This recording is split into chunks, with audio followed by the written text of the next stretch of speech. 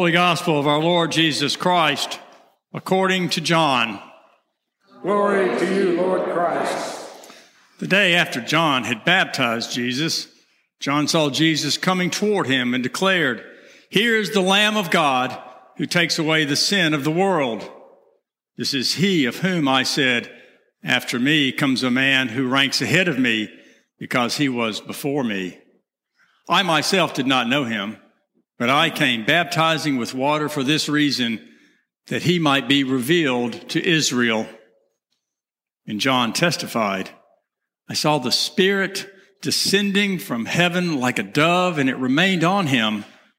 I myself did not know him, but the one who sent me to baptize with water said to me, 'He on whom you see the Spirit descend and remain is the one who baptizes with the Holy Spirit.' And I myself have seen and have testified that this is the Son of God." The next day, John again was standing with two of his disciples, and as he watched Jesus walk by, he exclaimed, "Look, here is the Lamb of God." The two disciples heard him say this, and they followed Jesus. And Jesus turned and saw them following. He said to them, "What are you looking for?" They said to him, "Rabbi," which translated means teacher, "where are you staying?" He said to them, "Come and see." They came and saw where he was staying, and they remained with him that day. It was about 4:00 in the afternoon. One of the two who heard John speak and followed him was Andrew, Simon Peter's brother. He first found his brother Simon and said to him, "We have found the Messiah," which is translated anointed. He brought Simon to Jesus, who looked at him and said, "You are Simon, son of John. You are to be called Cephas," which is translated Peter. The Gospel of the Lord. Praise to you, Lord Christ.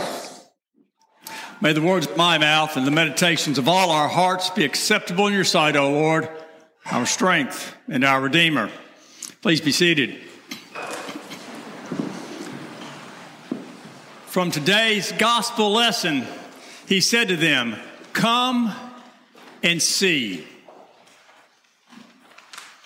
In the late 16th century, a very educated, learned man became fascinated with, really obsessed with, the idea of determining what things in the world can be absolutely proven as true. And so he began a systematic inquiry and a systematic investigation, if you will. The first thing he decided is this, that I can't rely on the reports of others. I don't know what investigation they've done. I don't know what mistakes they may have made, because we all make mistakes. And quite frankly, some people do tell misrepresentations. So he determined he could only rely on the results of his own inquiry, his own investigations.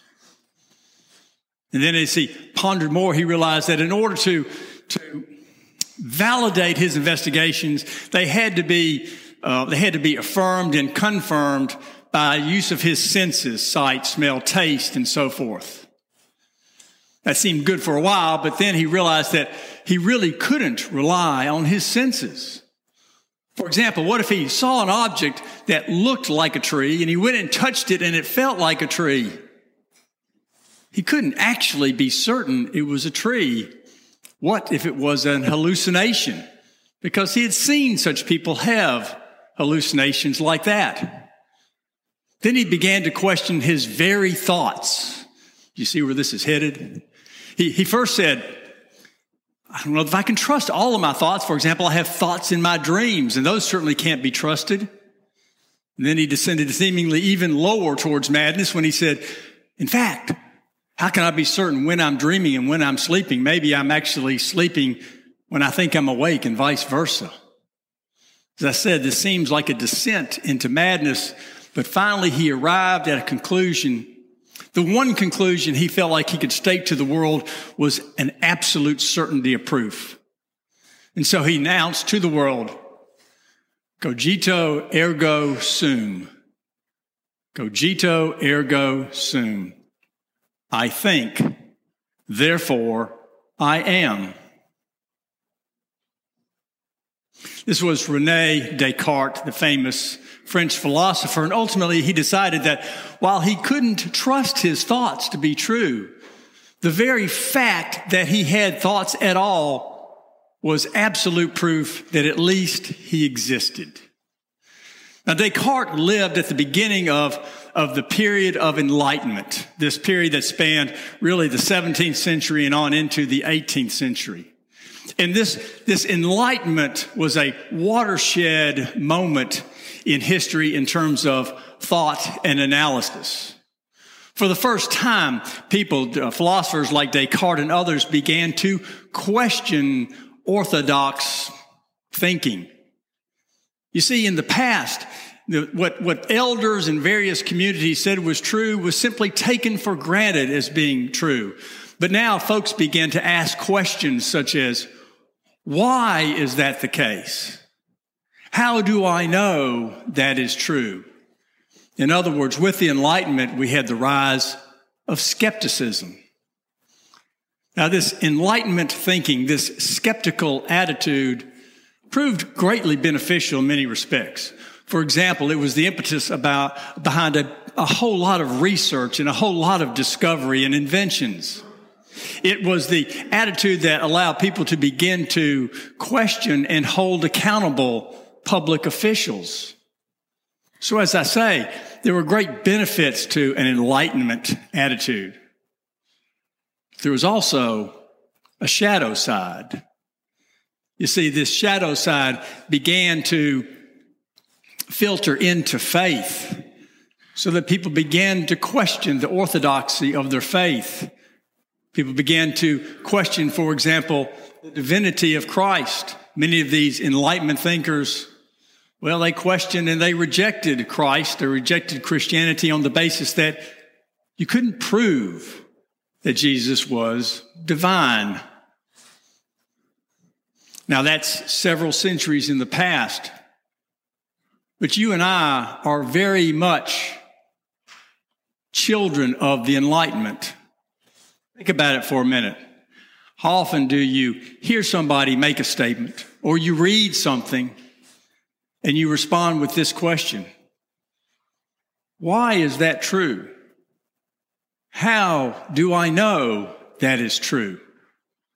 Many of us are like one of my favorite characters in all of TV, Sergeant Joe Friday. Just the facts, ma'am. Just the facts. We all want to know the facts that are proven so that we can reach our own conclusions. And as I say, there is a lot of good about this, but it also seeps into our own faith experience, doesn't it? So often it seems like we, and I know this is the case with me, fall into the trap of looking at faith as an intellectual exercise. Now think of the contradiction, the internal contradiction in that statement. Faith as an intellectual exercise. And yet I find myself falling into that trap often. I think Jesus is getting to this today when he says to these soon-to-be disciples, come and see. I think he is talking about the importance of experiencing the presence of God. Now, I get there because I have an enlightened mind, right? And so what do? I did some study. I went and looked at that phrase and I looked at the Greek behind it. This word that is translated as see is horao. Horao doesn't really mean to see with our eyes. It is much more nuanced than that. It means to perceive, or better yet, it means to experience. Jesus, in answer to the question put by these two new disciples, said, come and experience what I have to offer. Now, to help me kind of explain what I'm talking about in terms of this differentiation between a reasoned approach, because that's the Enlightenment approach. What can our reason tell us? And experience, on the other hand, let me give you an analogy. About 25 years ago, Darla and I took our two children, Woodson and Morgan, to Disney World for our first family vacation at Disney World. It was a great time. We were there, I think, 6 days, and we had a blast. I remember we were putting the kids to bed on the third or fourth day, and I looked at Darla and I said, "You realize that all four of us have never stopped smiling the entire time we were here?" And that was true for the entirety of our Disney World experience until I got home and I got the bill. But that's okay. It was absolutely worth it. Now, one of the great memories of that trip is a roller coaster ride. It's tucked away in a corner of the Hollywood Studios theme park. The name of this ride is the Rock and Roller Coaster. Probably some of you have ridden it. To tell you the truth, this roller coaster, in most respects, is really no different than any other roller coaster ride, but there's one exception. There's one thing about this ride that stands out about any other ride I've ever been involved in, and it's the very beginning, just the first couple of seconds. You start off just sitting still, and in a matter of what's about 2 seconds, you go to what feels like 200 miles an hour. It has got to be the feeling that you get if you're on a fighter jet being catapulted off of an aircraft carrier. It is exhilarating.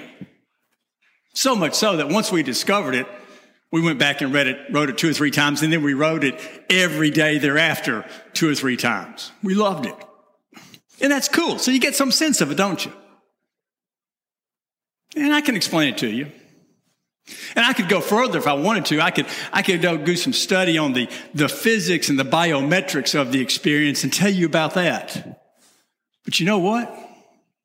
At the end of a conversation about the rock and roller coaster, I'd have to just conclude by saying, you really just need to go to Disney World and experience it. There's no substitute for that. Now, don't get me wrong. In terms of our spiritual experience, our spiritual journey, theological study is very important. Theological discussions among ourselves, theological debates, all of that is vital. It's important to our spiritual journeys, but that can take us only so far. At some point, we just need to experience being in God's presence. Now, we can experience God in different ways, in different settings.